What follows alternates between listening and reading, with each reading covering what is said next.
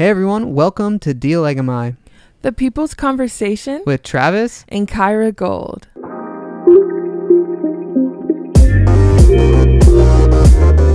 If you are new here and we have not yet had the privilege of meeting you, my name is Travis Gold and I'm the lead pastor at For the People's Church located in downtown Los Angeles. And my name is Kyra Gold, and we are married and have an incredible son named Axel, who was born in March of 2020. Amen. On today's episode of Dialegomai, we're kicking off day 4 of 5 of This is Unhurried, the Pace of Grace. If you've missed any episode in the lead up to this, be sure to go back and check those out. They are so full of wisdom and nuggets of truth to meditate on. In case you've missed any of the previous days, we have been spending the past 3 days, as he said, going into day 4 of 5, unpacking what God teaches us about the gospel rhythms, about the spirit-led rhythms, about the biblical rhythms of work and rest as modeled by Jesus and taught in his word. Unhurried, the pace of grace. It's not a curated space of shame or a place of blame. It's not a space to minimize or exaggerate our suffering, trials, or weaknesses. Instead, it's simply a space to be pointed to Jesus, Right. so that we may go to him.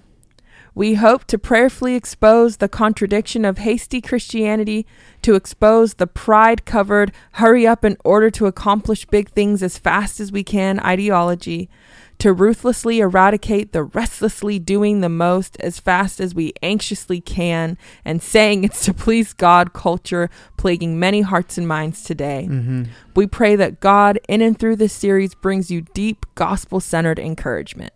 The type of encouragement that cultivates surrender, humility, and a deepening hope and satisfaction in God, bearing the fruit of obedience to him. Amen. There is something so awe-provokingly beautiful that happens when we live in the certitude of hope that is found in Jesus. When we marvel with a deepening awe at his love, when we walk surrendered and submitted to his sovereignty, when we live awakened to the hope and beauty of the gospel of Jesus Christ.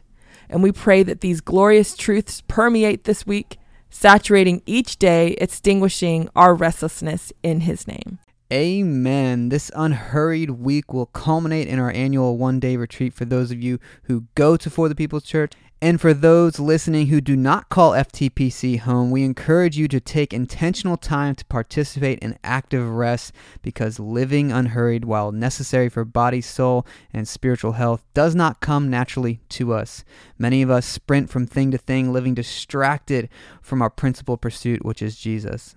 Exactly. So make sure you stay tuned through the end of each episode, as we will be ending each day with questions for reflection. And if you have not yet prayed before listening to this episode, press pause right now and pray. Ask the Holy Spirit to apply his word to your heart, bringing fresh revelation and illumination in Jesus' name. With all of that being said, let's jump right into day 4 of This is Unhurried, the Pace of Grace. Let's do it. Today's episode is going to be centered around humility. Proverbs 22:4 says, "Humility is the fear of the Lord. Its wages are riches and honor and life." Amen. Wow. In the New Testament, the word for humility is the Greek word tapanaphrosyne, which is a really fun word to say, and it means low or lowliness. Specifically, the lowliness of our human pride, or what some may classify as ego. Right. This humility, it is not learned. This humility is received. It is received by God's awakening grace, comparing ourselves with the completely undeserved grace of the gospel of Jesus Christ. Amen. Instead of what we typically do when we compare ourselves to other sinful, broken people just like ourselves. Right.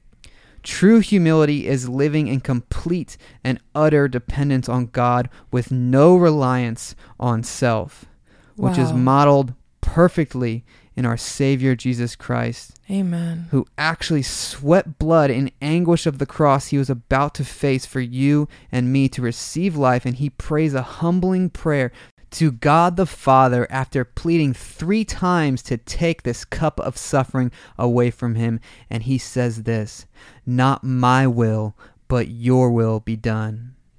Amen. Amen. Wow. I mean, talk about humility.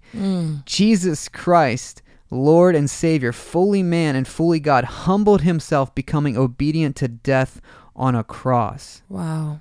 So that you and I could have life and be free from the bondage, death, and decay of sin.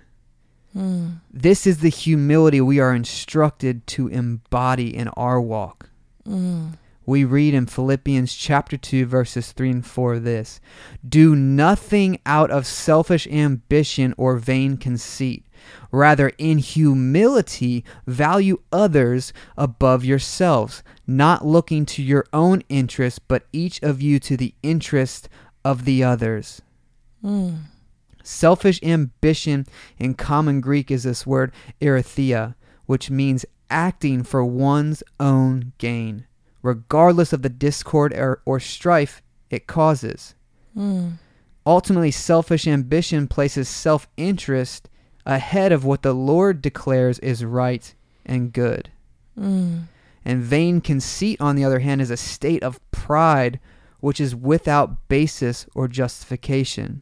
And this verse is stating quite clearly that we cannot look to the interests of others if we are consumed with the interests of ourselves.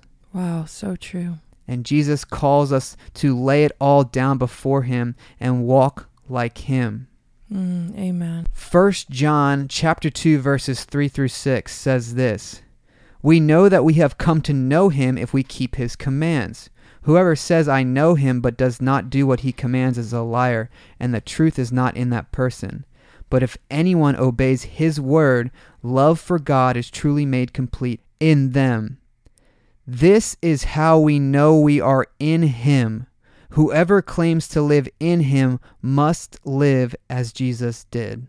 Amen. Amen. Whoever claims to live in him must live as Jesus did. Amen. Wow. Thank you for taking us through those definitions as well of the Greek words for selfish ambition and what humility truly is, what the New Testament word for humility is as well. Of course. It takes humility to enter into God's rest. In James chapter 4, verse 10, we read, "Humble yourselves before the Lord, and he will lift you up."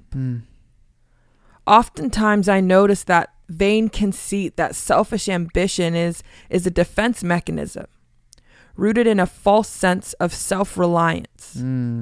Arrogance is often a protection mechanism for people who think they can only trust themselves. Wow, that's real. We try to elevate ourselves to reach a level of worldly success instead of knowing that God will lift us up as we humble ourselves before him. Amen.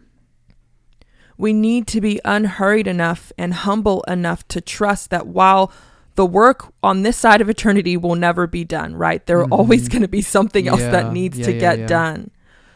But we can rest because God is working. That's good. Even when we are not. Thank you, Jesus. And it is actually God who is working in and through us. Yeah, amen. Some of us have built altars on wealth, on admiration. Some of us seek our worth in a salary amount or in accomplishments, making idols out of the very people we are called to serve and to love. We must crucify this pride. Right. We must crucify the desire we have for affirmation from people outside of God. We've each been given gifts to steward for the glory of God. We've each been given gifts to steward for the growth of the church. Amen. We've each been given gifts to steward for the good of our neighbors. Yeah. We must ask the Holy Spirit to help us. We must ask him to refine our ambition and to reframe our self-confidence that's built on rocky ground and shifting shadows of ourselves. Yes, Lord. To instead be rooted in, to be built upon an unwavering confidence in the one who made us. Amen. In John 15:5, we read Jesus say, "I am the vine. You are the branches. If you remain in me and I in you, you will bear much fruit. Apart from me, you can do nothing."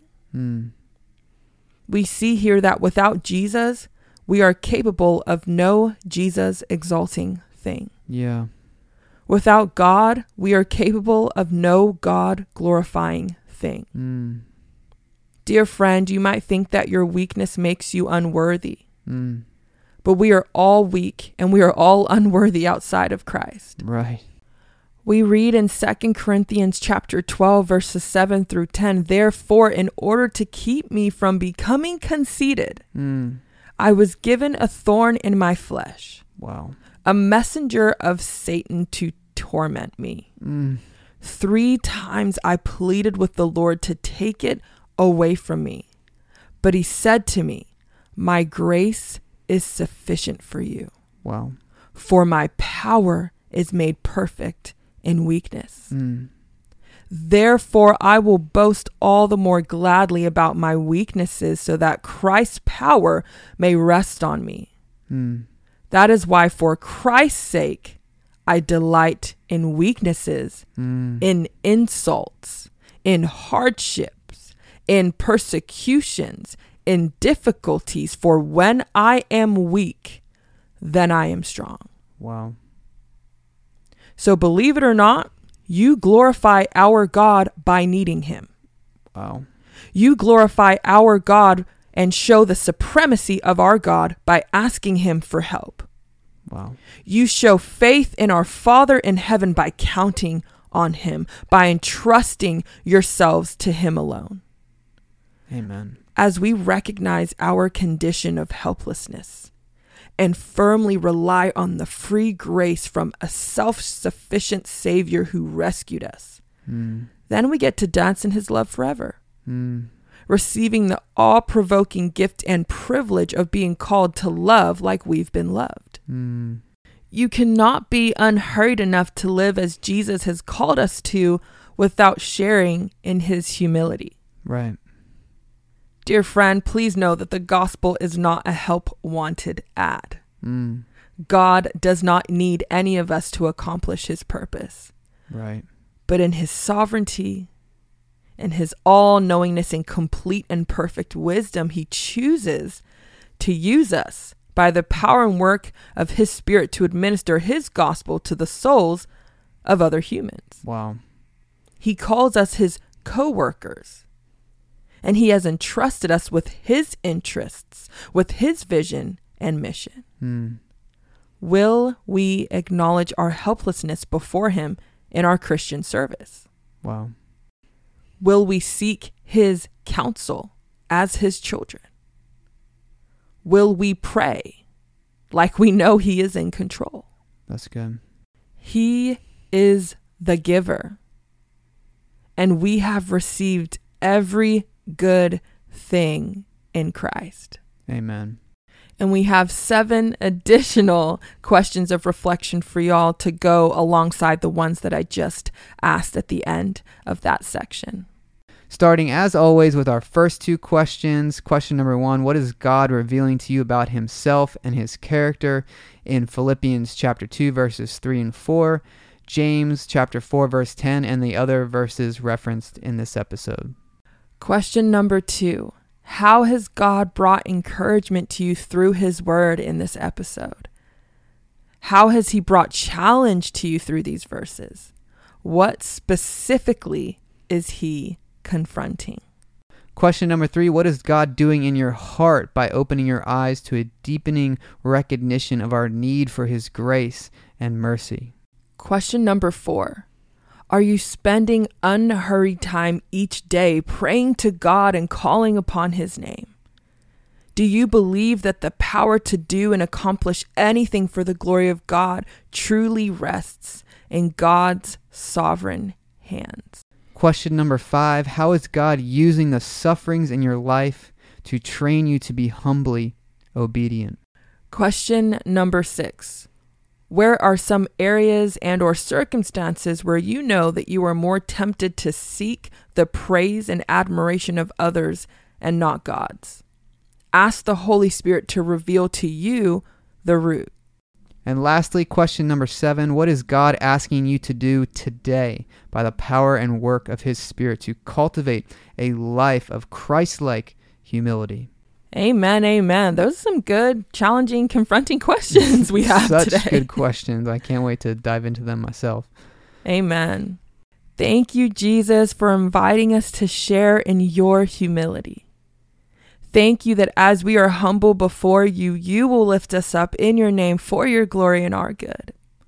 Would your name be hallowed and your will be done.